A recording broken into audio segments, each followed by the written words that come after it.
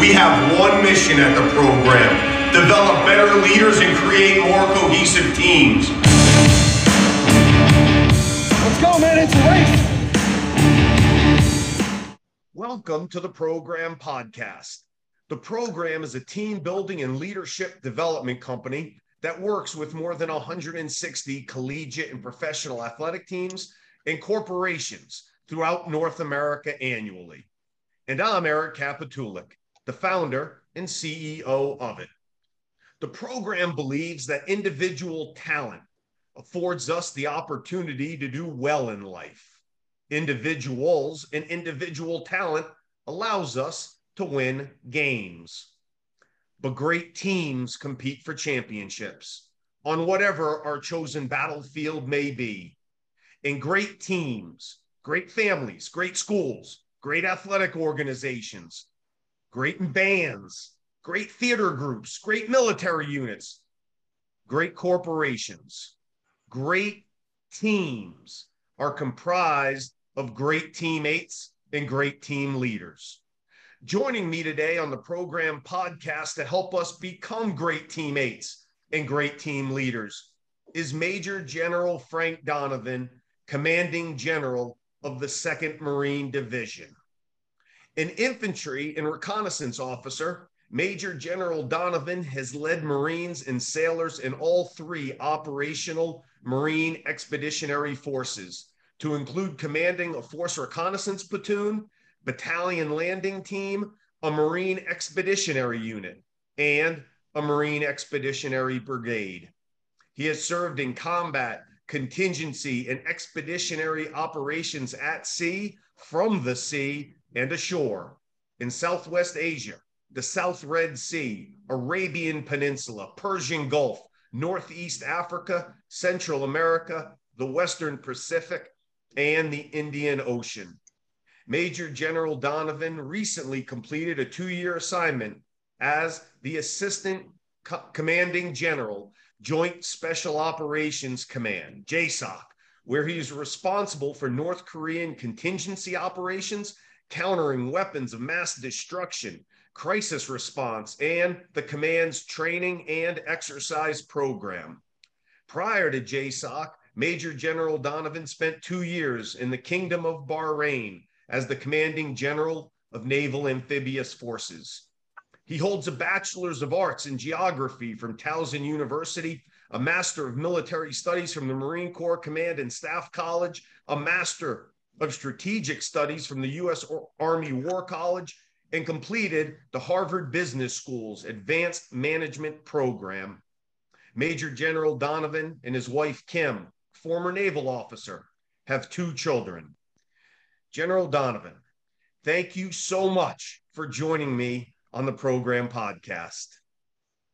Eric, thank you for that great introduction, and great to see you again, to spend some time with a fellow, reconnaissance Marine, infantry Marine, and just someone I hold in the highest regard. And really excited to be here today. And thanks for the opportunity to engage the program audience. And congratulations on this incredible, organization you've created. Well, thank you. And for our audience's edification, I have known General Donovan for the past 20 years, since we served together as Force Reconnaissance Platoon Commanders. At the time, he was a major and I was a captain. He outranked me. And although I can't definitively say it is the truth, it is my truth that I have been providing guidance and mentorship to him ever since. And look how it's paid off. Been joking aside, I had an opportunity yesterday to speak to former Marine, retired Marine, Master Gunnery Sergeant Jamie Slife, and we were both saying, joking aside, we are proud of you. Eric, thanks. And I love the idea that your mentorship has helped me get this far. And I'll have to share that with my wife, Kim, because I think she claims that, and she's probably true and it's more accurate. But no, it's great to hear a name like Slife, Jamie Slife. I mean, talking about, real heroes of our Corps and just hardcore infantry reconnaissance Marines. It's great to hear that. But again, excited about being here today and look forward to the engagement. General Donovan, on that note, uh, really, when I think about my career in the Marine Corps, and I just read all of your accomplishments. I mean, they're vast and well deserved, but ultimately, it really comes down to the Marines, doesn't it? Eric, we were talking about that this morning. As I mentioned, maybe yesterday or today, we were looking at a new pair of jungle boots and jungle uniforms, for our Marines and sailors. I still think about daily about those Marines and sailors, what we ask them to do as a nation, what we ask them to do as a Marine Corps, what I ask them to do as a 2nd Marine Division Commanding General. Again, how fortunate I am to actually be around them still after, almost 35 years, but be around them, be with them, try to keep up with them, but at the same time, then how to train them and hold them accountable and provide them the right kit so they can execute, the missions we give them. So it does, and no matter what we talk about in the resume or bio, what charges me every day to jump out of bed is I get to be with the Marines and sailors. And even as a division commander, 15 to 16,000, Marines, I'll go out to the field tonight and watch a company night live fire. Watching the Marines in action is still what makes this job remarkable, very rewarding, and drives me to be a better leader every day. And I think about that. I got to be a better leader just so I can gain and maintain their respect as their leader, and also be able to, I might not be the best at everything, back from our force days where we had to be physically fit, shoot, hit, swim, all those things, but I need to still be one of the best. So it drives me to be able to perform for them. And so that's really what this service is truly all about. General Donovan, you say, going out to watch this live fire, your time just being around Marines, it drives you to get better every day. A major general in the Marine Corps saying, I got to get better as a leader every single day. I mean, that's powerful. Are there specific things that you do as a major general to make yourself better every day? I mean, absolutely. I mean, if you think the kind of basic levels of requirements, there's the tactical and operations of the division to make it an effective war fighting machine, right? Because that's what the division is. We have to execute all the war fighting functions, and deploy forces forward. So any given day, we're creating battalion level task forces to go out and deploy on a Marine Expeditionary Unit or on a unit deployment rotation to Okinawa. It is my responsibility and our division staff's responsibility to create apex battalion task force that are immediately deployable upon arriving in theater. Okay, so to do that, I have to make sure our staff is operating to high levels of efficiency so we can provide our subordinate commands what they need to achieve the level of apex status that I need them to get to. And so there's kind of an organizational requirement I think about, and that is, am I a good staff officer? Am I give a good guidance to my team so we can, again, lead block for our units that are trying to achieve the objectives I've given them? So that I think about that all the time. Could I be a better staff officer? Could I be a better communicator to make sure my intent is understood down to subordinates, to those adjacents that I need help with, and then to my seniors, so they understand what I'm getting at and what support I need from them, and I'm also achieving the objectives they give me. So that's kind of a full-time job. The other piece is that the idea about collective, individual and collective skill, as we mentioned, we use the placeholder of tonight's company night live fire. We're going to shoot javelin missiles. We're going to throw grenades, shoot rockets, machine guns. We have robotic targets we fight against. I mean, it's high end and challenging. So I have to understand, the personalities of the leaders involved. Did I set them up for success? It's going to be a hot night tonight. Do we have the right conditions set so we can safe and effectively train to that apex level? Okay, then I go down to the individual, the equipment that the Marines are carrying. Is it the right equipment? Have I advocated for what they need? Do we have the right night vision devices? Are we using them properly? Do I know the kit well enough to be able to, again, understand how it should be employed so I can give some feedback and do that kind of coaching, mentoring, and learning every time I'm out there? Eric, that is a continual process. And I come home at night sometimes, I'm like, Yeah, I had some. I came up short today. A couple of things. I need to kind of get back tomorrow and get at it. Whether it's that again in tactical staff level, whether it's a collective skill level and leadership connection with the subordinate commanders, or is it my own tactical technical level that I didn't understand that piece of kit and how that fits into the whole scheme. It is honestly like a journey. It's like a ship that departs port and we never come back into port because the learning is continuous. And I've found, Eric, and it's remarkable as a division commander. I'm learning more every single day, and it leaves you kind of feeling like you're not getting there. But what do you got to do? You have to forge ahead and find a Lance Corporal that is the expert on that latest piece of kit on that machine gun and lay down next to him, like, tell me about your machine gun. And of course, they'll go overboard and show you, but you're in the mud, you're having that conversation, you're learning, and then you take that back and like, okay, if we can do that Lance Corporal can do that, couldn't we do this and increase our lethality and competency?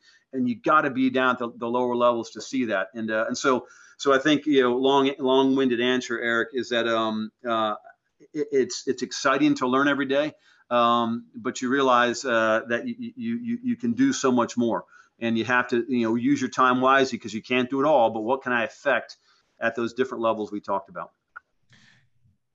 You mentioned one, I'm going to lay down in the dirt next to the Lance Corporal. It requires humility, right? It's second, General Donovan, you mentioned when I don't want to put words in your mouth, but what I heard was when I get home at night, I self-reflect and say, I may have missed it on this one, or good, but not great. Could do better.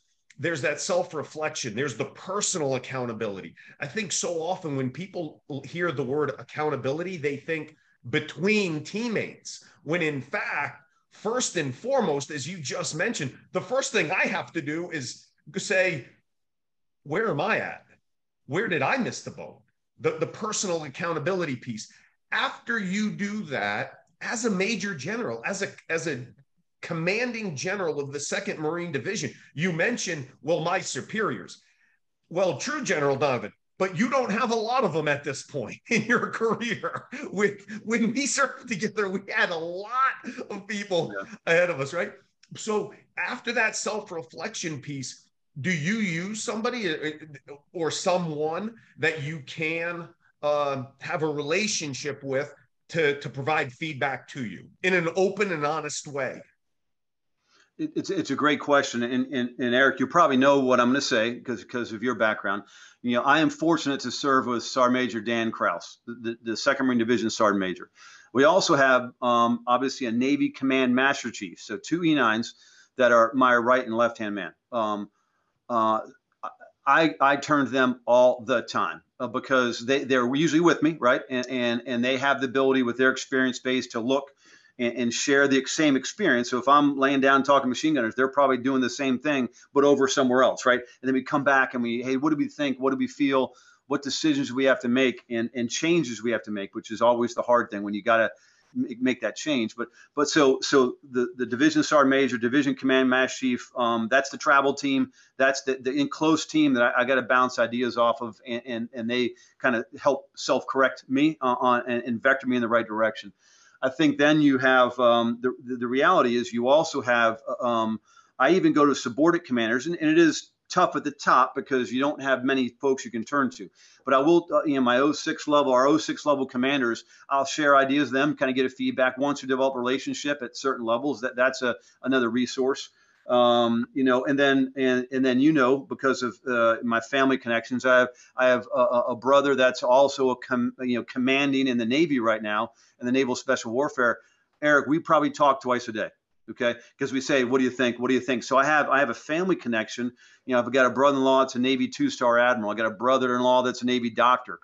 I have family lateral connections that are also sounding boards to kind of, hey, what do you think? What are you facing? And that's been very helpful.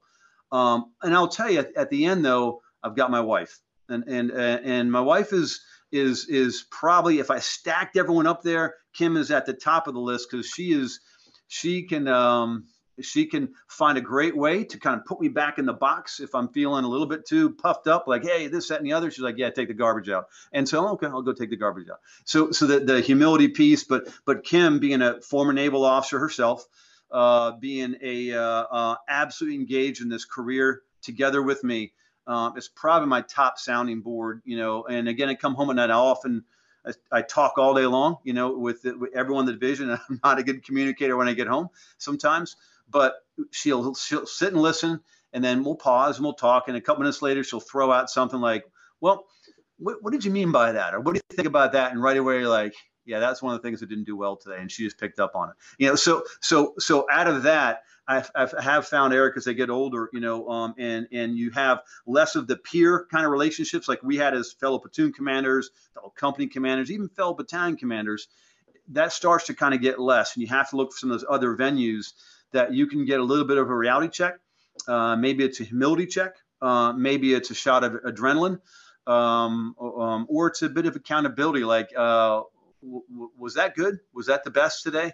And the answer might not always be yes. And so I think I turn to those. And again, between Kim and the Sergeant Major and Command Master Chief, that's that core group. And then my brother Tom, and my brother John, both of them, with all their military experience, we talk quite a bit. And I've found, Eric, over time as I get older, I need more of that than I did when I was younger, because I can take the fight on myself, right? I can carry the weight of the world on my shoulders, right? Now I'm realizing there's a lot of folks that can help carry that load, and I need to provide the opportunities for folks to provide that feedback because I need it.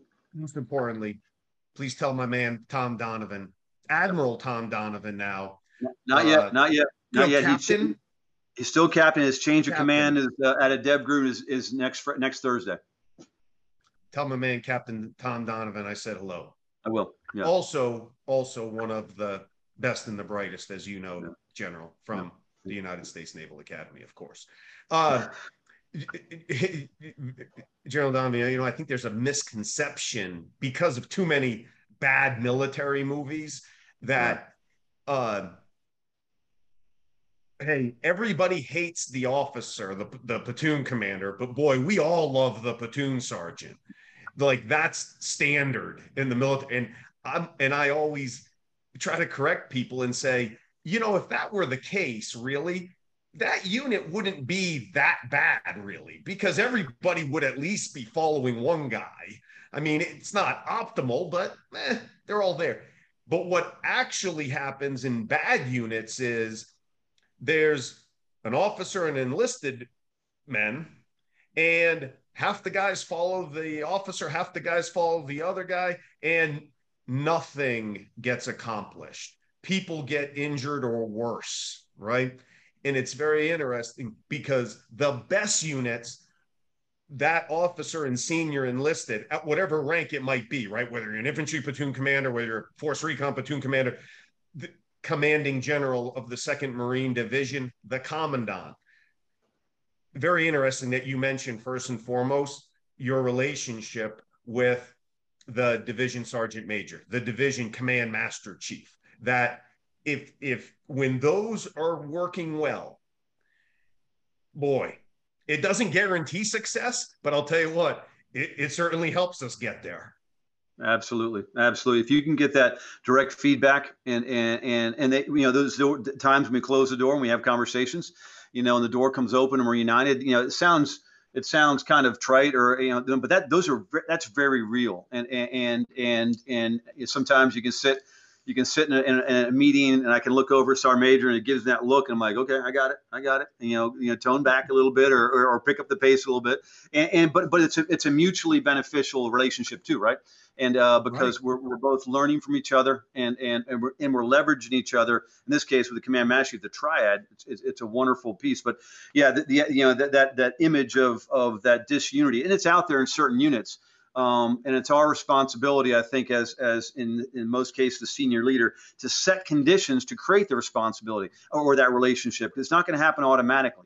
And you don't all have to be everyone's in love with each other and everyone's hugging, because that's not real either.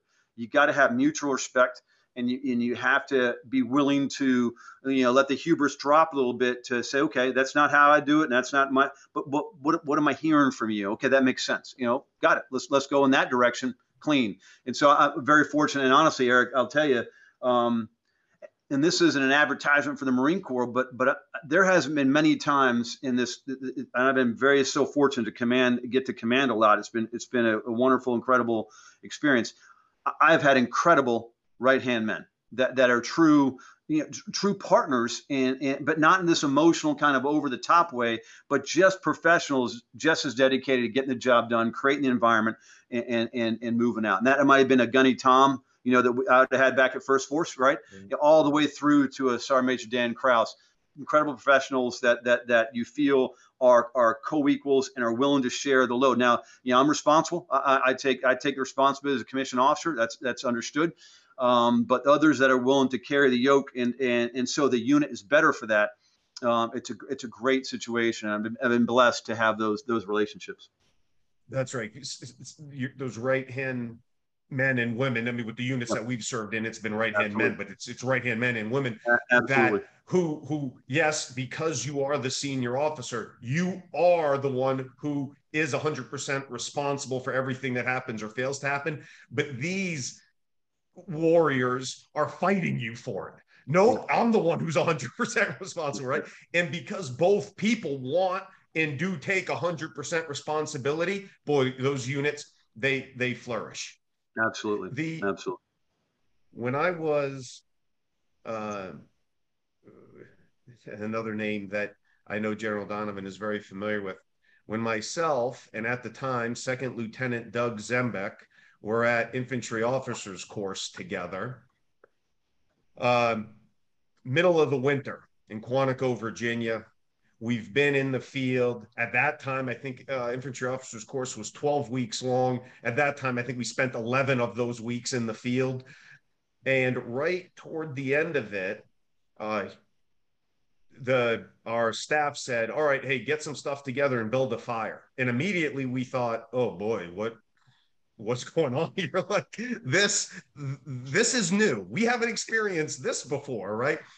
And General Al Gray, former commandant of the Marine Corps, for our audience who may not be familiar, came and spoke to us, and we had a fireside chat. And he spoke for a few minutes and then said, what are your questions? And it's been, 25, 26 years now, and I still remember it like it was yesterday. It had that type of impact on me.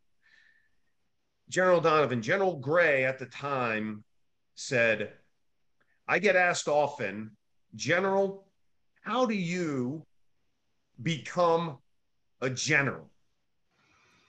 And he said, Marines, meaning second lieutenants. They're becoming a general, there's some politics involved with it. So instead of me answering that question, let me instead answer the question of how can you become successful in this Marine Corps, whether you serve 4 years or 34 years like me. And the reason why I want to answer it is because if you can do this, it's going to make you successful in our Marine Corps. But if you can do it, if it's 4 years and then you choose to do something else in life, it will make you successful in life. And General Gray said, do these two things. Number one, never forget that our job is to accomplish the mission, whatever it may be. Number two, never forget that your job is to always take care of your Marines. And he stopped, General Donovan, and he said, I know that sounds pretty easy. I guarantee you, some of you won't do it. It'll turn into, what's my fitness report like? How do I look to my chain of command? But I don't know. I can't say for sure, and I don't know for sure if it's any of you. But based on my experiences, the possibility exist. But do these two things, and it will make you a success. Accomplish the mission. And when I say General Donovan, today, almost 30 years later, or do those two things make someone a general? Do those two things make someone a success in the Marine Corps or in life? Is there something you would add to that? No, because I mean, I can't imagine anyone could say it better than General Gray to start with. But I think those are two truths that cannot be challenged in many ways. Now, I think, that is the ultimate balance that a lot of leaders, officers, staff NCOs, NCOs, Marines and sailors really have to figure out, because it is a balance at times. Because what do each of those things mean? What does mission accomplishment mean, and what does taking care of Marines mean? And those that's the definitions of those in your head is what challenges a lot of leaders. But I think we make them overly complicated at times. But I think they still are very, very valid. I have picked up over time, Eric, and one, if anyone asks me what it takes to become a general, I'm the worst guy to ask that, because I am the guy that, how many other Force Recon platoon commanders make general? Okay. I mean, so the point is I've taken a path that I've done the jobs the Marine Corps asked me to do, and I try to do the best I can. I do those two very things, and you just got to let it roll, because there's so many things you can't control. Right. And if you're doing those two things, it's not that you're going to get noticed because you're doing those two things. You're doing those two things because that's what we were put on earth to do as Marine leaders, to do those two things. And so if it all falls in place and you make the next board, next rank, and you happen to have the right job at the right time, it might all plan out. But come on now. We're picking less, 8 or 9 GOs, general officers here in the Marine Corps at the top of that pyramid. You don't think about it. You just keep plugging away. And I think what happens, Eric, is that people start realizing, if you're worried about your fit rep or your master brief sheet or being recognized, those things can consume you, and your performance drops off, because the reality is your units won't perform well, because your Marines know and your sailors know you're not in it for them. Now, when I say you're in it for them, I'm not coddling a single individual. I'm not looking to make, taking care of Marines doesn't mean we kind of have, I think, Eric, confused the term troop welfare almost in the last 10 to 15, 20 years of some of our experience. Throughout society, General. Society has yeah. too. And part of it has been parents have. Yes, absolutely. And we've inherited some of that. But again, we're the Marine Corps. And we said, hey, when you join us, these are the expectations. We kind of have allowed the kind of 7 in, 7 out in our Iraq and Afghanistan rotations, and the term combat to really impact us, that when we're home, we're not doing the basics of troop welfare, good order and discipline. Some of that stuff have kind of drifted away under the guise of troop welfare. Leave the boys and girls alone when they're home. It's their time. Well, we ended up, we let a lot of the genie out of the bottle. And we're now kind of putting it back in, that the foundation of good order and discipline is really tied to the idea of taking care of Marines. Taking care of Marines isn't letting everybody out every day at 1400, 2 o'clock in the afternoon to go do what they want to do. No, it is hard, good, challenging, effective training that brings us to the level. But when it's time to stand down, you stand down and you clean up and you cut them loose, let them have some fun, get back into it and move out. That's kind of true troop welfare and take care of Marines. The best way, Eric, I can take care of Marines is bring as many home from the deployment as I can, which means we trained hard, we're effective, so we get into combat action or get into contingency, we're performing at that apex level. If we're not, then I've failed somewhere along the lines. All right. So that's how I accomplish a mission. So those two are intertwined. We know that, and you can't approach them in two different ways. And they still are the core of what we do, but they do confuse people, because I really want to make sure I'm doing both and I'm being recognized. You can't do that. You just got to focus on, I'm here. I got to achieve the mission, and I can't achieve the mission without the Marines and sailors. So how do I move the two together? And I've found every single time, Eric, without a doubt, if the Marines and sailors know the why to what we're doing, right? This is important. We're going this deployment. This is what we're prepping for. It's going to be long days in the field, but hey, I'm going to try to stick to the schedule. Make sure you can commit to your family and friends. You can have time off here. They will go all in and make that training effective. Do the prep. make the sacrifices, you hold up your end of the bargain, give them the time off they need, you prep, go on deployment. A very highly efficient, war machine. It all works, and it's one statement. It's not two statements. People struggle when they try to make them two statements. I don't know if that helps, Eric, but I think they're still solid today, and I really think about that every single day. But I will finish again to restate: taking care of Marines is not cutting the Marines and sailors a break. That's not what we're talking about. And I think we've confused that a little bit over time. And they're looking for us to push them. They're looking for us to take care of them, looking for us to hold them accountable. And they want to be led, though, by leaders that know what they're doing, that are effective, that can synchronize the warfighting functions at the edge of the empire. And that's our job. And that's how we mesh those two things together. General Donovan, you mentioned earlier about the relationship with your right-hand man, how important it is. And I don't want to project onto you, so I'll just say for myself that while serving in Force Recon, I saw the question always is, hey, who's better, Force Recon or the SEALs and everything? And I'm always quick to say, oh my God, we had some horrible Force Recon platoons. And guess what? So do the SEALs. And we have great ones, and so do they. So I highlight that.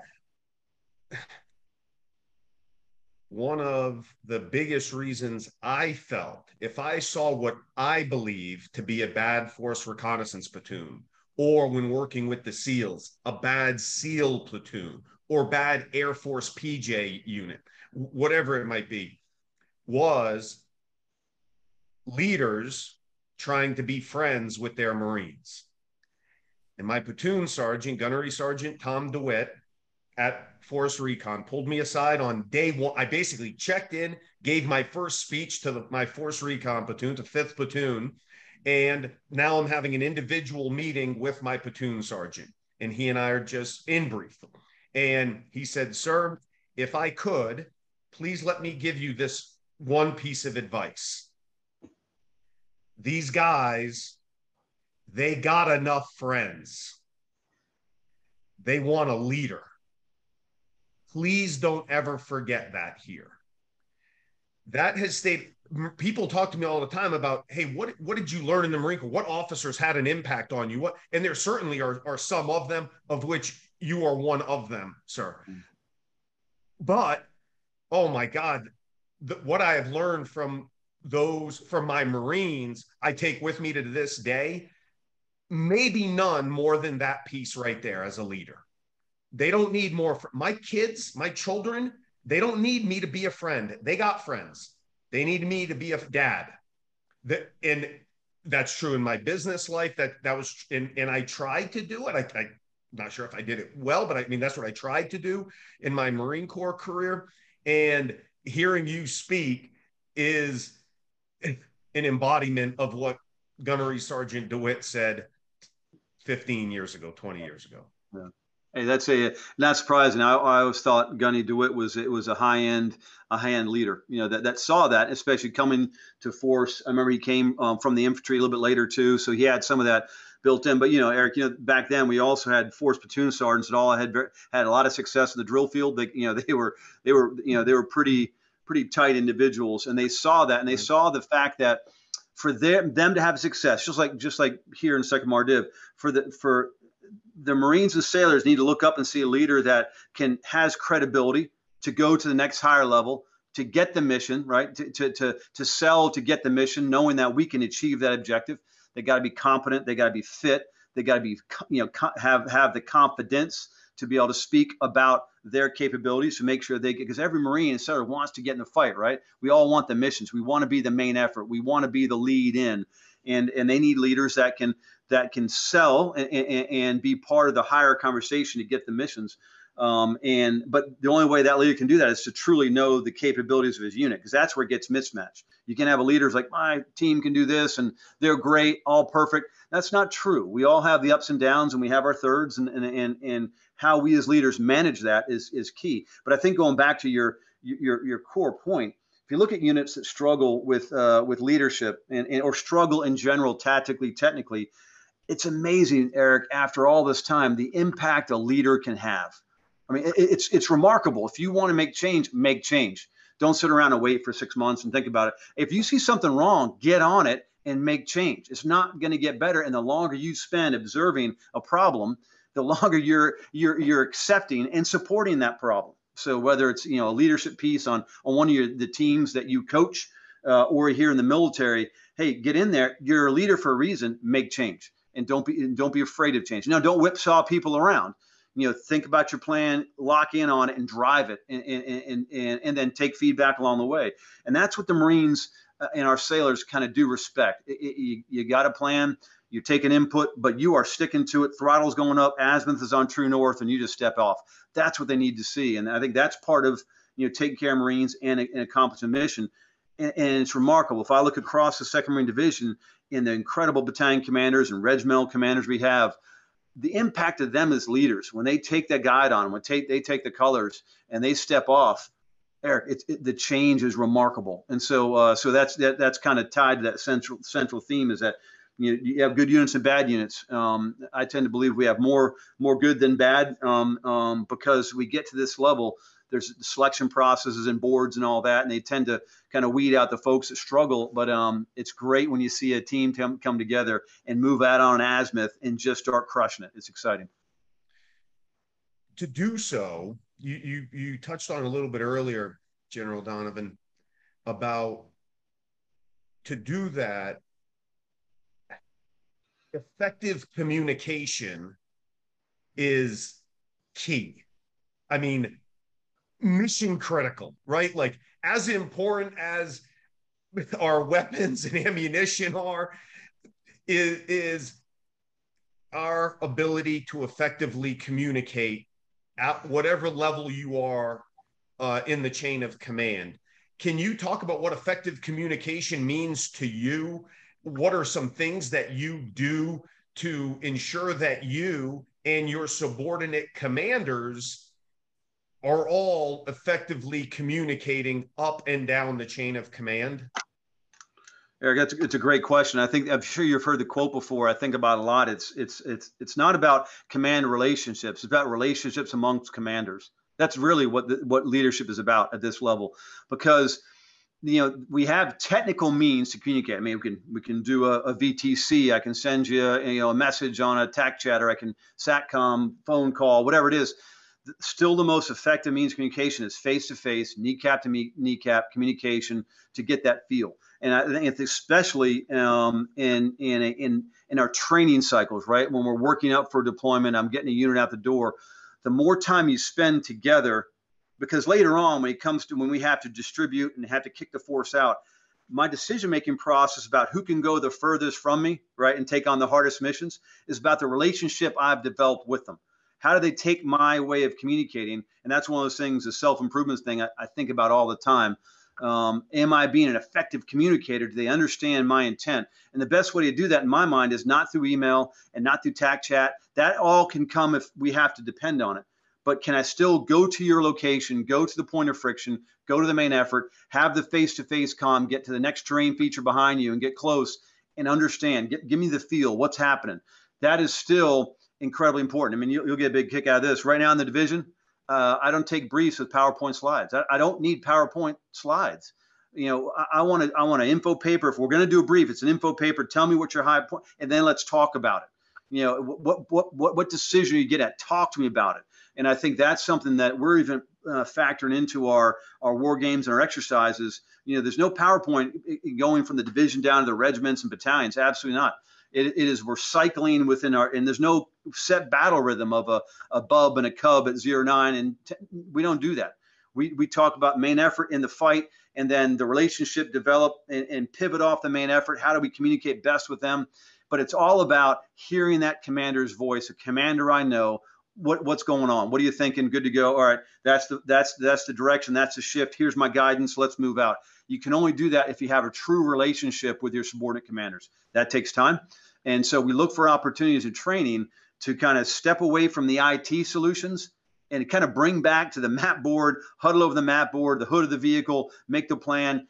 Even when we have time, let's spend time face-to-face communications, because that's the primer for when we have to move into rapid tempo operations where I'm not going to be able to get to see you face-to-face, but I know you. and I know that I'm going to give you a mission that you and your element can handle. And you know that I'm standing back a train feature away, or might be a continent away, just lead blocking as best I can over your shoulder. And that's a trust relationship that is junior to senior. It's vertical and it's horizontal that we focus on. And Eric, I've found in the year in the division, the more I can do this in person, the better we are. And that's sometimes counterintuitive because we all want to use the IT solutions.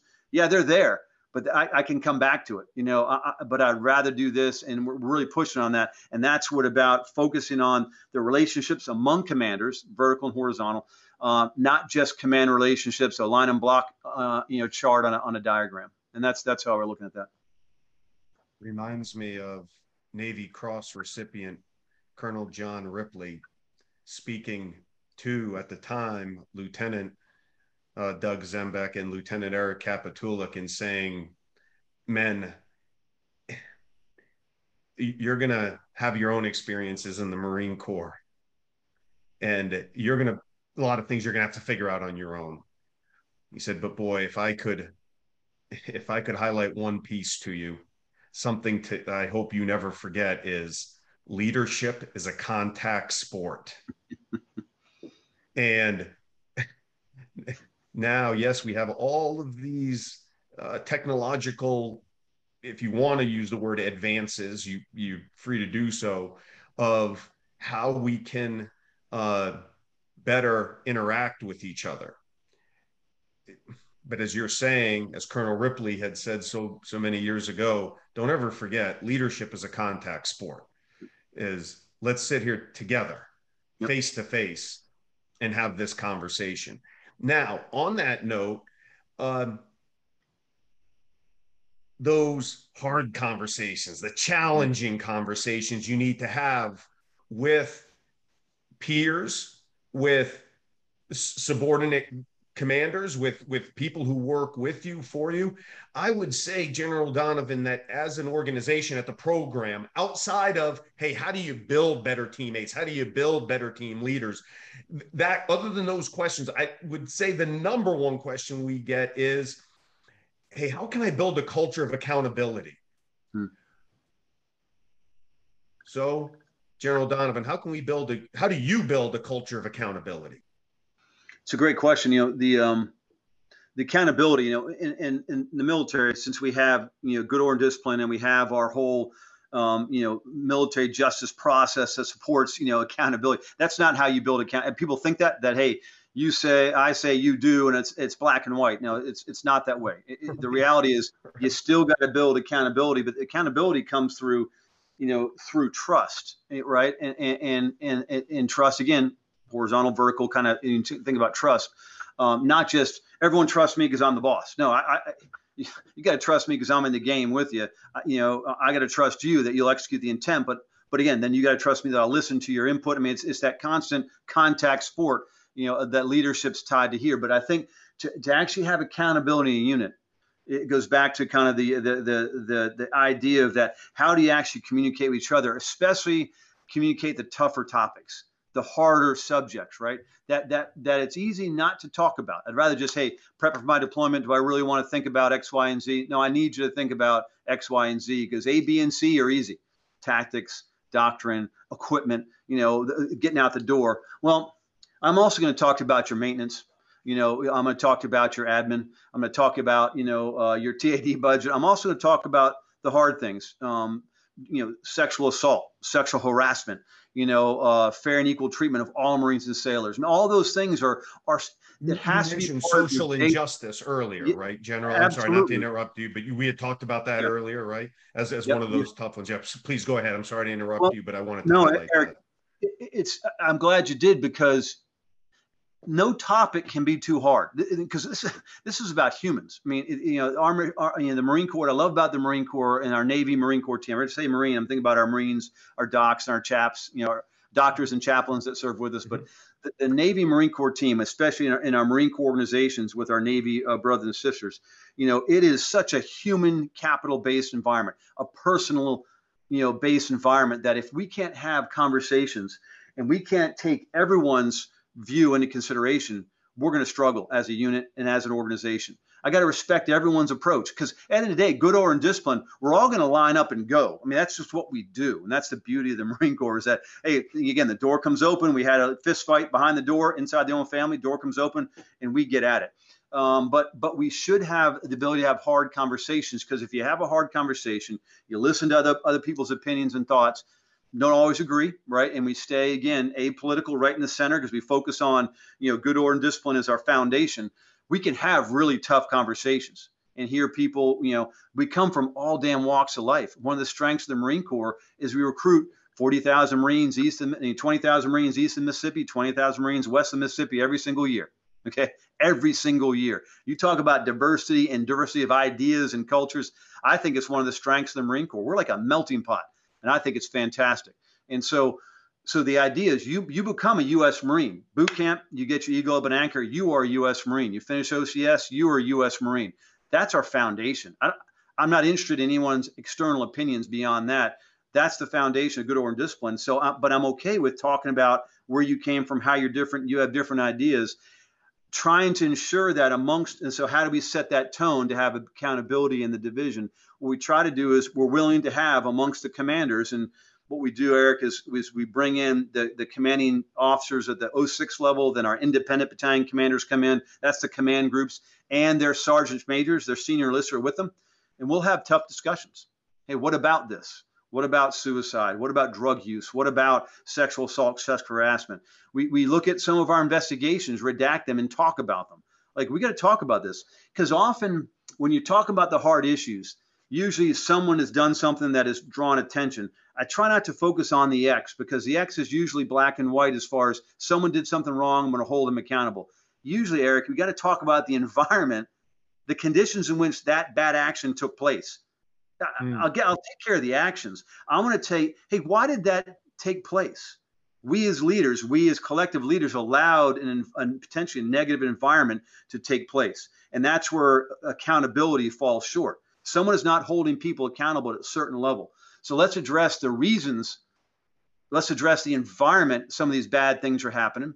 And then we can solve the real problem. Usually the root cause of the problem is not necessarily one bad actor. It's an environment that was allowed. And what we found is that you come out of the bullseye, one ring out, and you realize other leaders weren't doing what they needed to do. I got to hold them accountable. And then once we hold the external ring accountable, we tend to get at some of the harder problems we have. But to hold folks accountable, you got to have trust, vertical and horizontal, to have the hard discussions. So we are addressing issues head on, and we're not avoiding them because I'm uncomfortable. Honestly, you got to be uncomfortable in some of these discussions. You have to be, because we're different. We're the melting pot. So we're not all going to be the same. We're the same because we're all Marines, period. And that's our core glue that holds us together. But it gives us flexibility to kind of talk and be comfortable with some of these tougher issues. And I think that's how you develop trust, vertical and horizontal. And that's how you then develop a true unit that's accountable for its actions. And that's how we kind of try to address it here in the 2nd Marine Division. Yeah, it's really interesting, because as you're talking, General, it makes me think of that.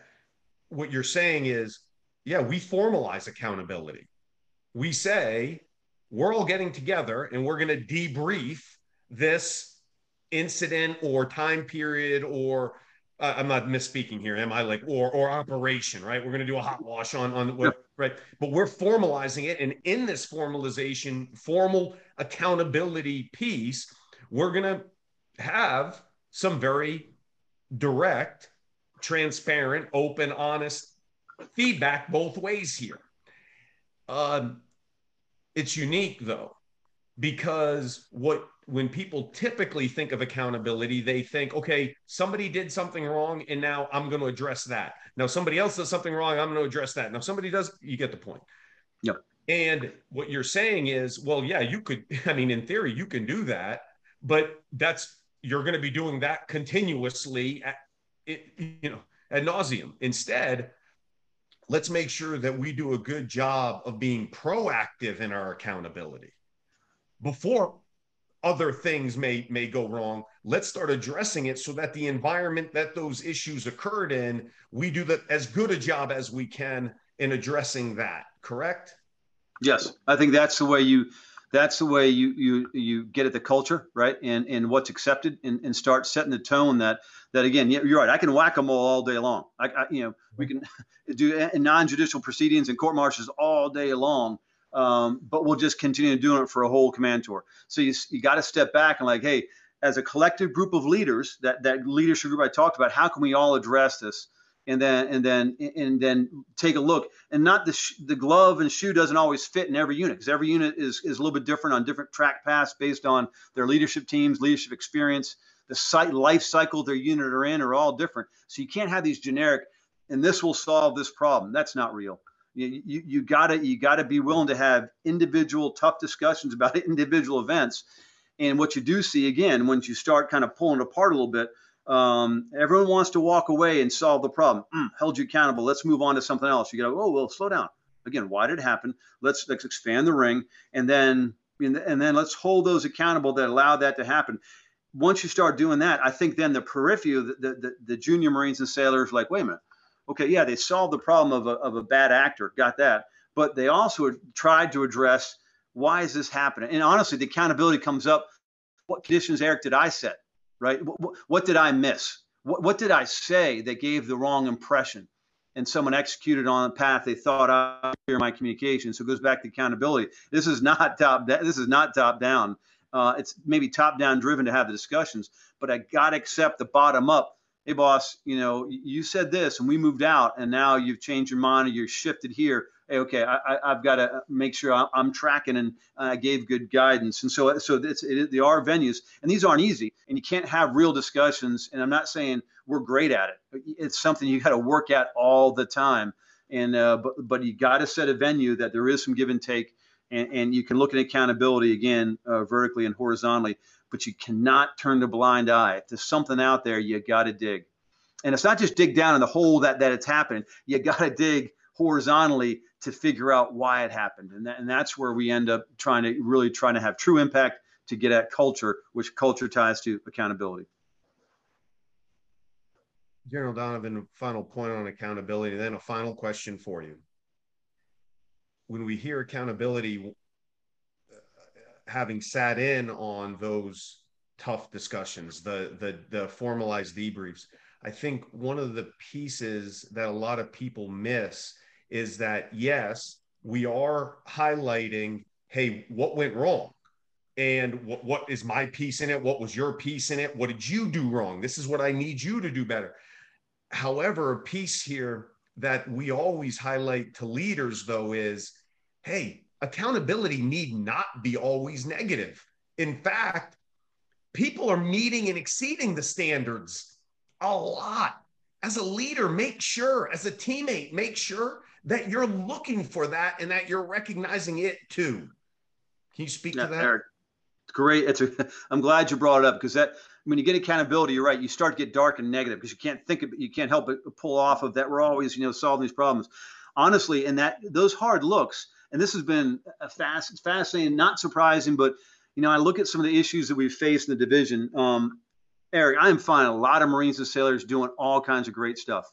In the sense that when you get into some of the tougher issues that we face, issues with suicide and things that are real issues out there impacting us, when we unpackage those things, it is remarkable how hard our Marines and sailors are working to take care of each other. I mean, could we always do it better? Yes. Are we going to miss something? We might along the way. But I read some of these cases, I'm like, that is remarkable what those Marines and sailors were doing to look out after the Marine that's struggling or sailor that's struggling. It is amazing. So I think General Paxton, one of our famous Marine 4-stars and an incredible mentor of mine, he's like, Frank, always make sure you're always looking for Marines that are doing the good things, because they actually are. And much more than we give credit, because it's easy to talk and highlight the bad things because they get our interest and kind of that 10% that always spends a lot of our time on it. But when you see them working hard and actually having impact, and then when you have one of those sessions and you pull apart a tough situation, you're like, wait a minute. But then the outer ring, actually, there were some folks doing some really good things here. How can I share that with other units now that, hey, did you see what they were doing? That was good. That was a good lesson learned to share across the division or across the force. And that's one of the positive aspects when you're willing to kind of step back, let the guard down a little bit. right, and have a tough discussion, it's not always negative. And actually, you walk away with that trust built amongst leaders, and you walk away with your kit bag with a couple extra things in it, like, that might work in my unit. That might work. I can be better if I learn something from that event. And it's been very rewarding. So I'm glad you brought it up, because we cycle in darkness sometimes on accountability topic. And actually, there's some great lessons learned and things to share, TTPs, or all the way up to just best practices and common sense stuff that we can share across the force. General Donovan, final question for you. With individuals, men and women who I don't see maybe for a number of years, when I know I'm going to reconnect with them, I'm always I wonder how they've aged. I wonder what, and more often than not, unfortunately, I'm thinking, ooh, they got to make some changes here, some lifestyle changes. To say the least, when I knew that we were going to reconnect today, there was absolutely no question in my mind. General, you look good. There was not going to be any doubt in my mind about that, though. I know that physical fitness, being fit, is important to you, as important today as it is to you, although in a very different role with many different responsibilities than when we served together at Force Recon. But I know that as important as it was then to you, I know it's equally important to you now. Can you speak about the importance of to wrap up today, can you speak about the importance of physical fitness and overall health to you as a leader?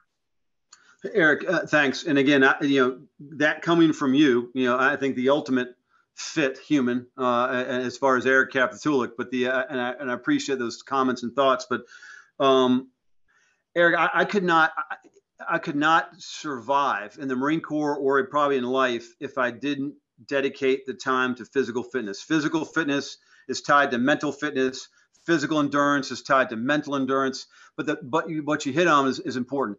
Back when we were captains or majors, we could go all day, go all night, no problem, because you can do that at 20s into your 30s, and even as a battalion commander in my 40s, you still can get 300 PFT is the given, right? I mean, for those in your audience, that's the top level score. I just did get a 297 in July, and I was embarrassed in June for that one, so I came out 3 points short. But the point is that it bothers you, I see. It does bother me, and but as you get older, though, you realize that you have to be very careful as you get older, and you can't just rebound as quickly and take information and go all night and all day. And then on the social side, how you eat, what you're drinking, what kind of rest you're getting, all start to compound.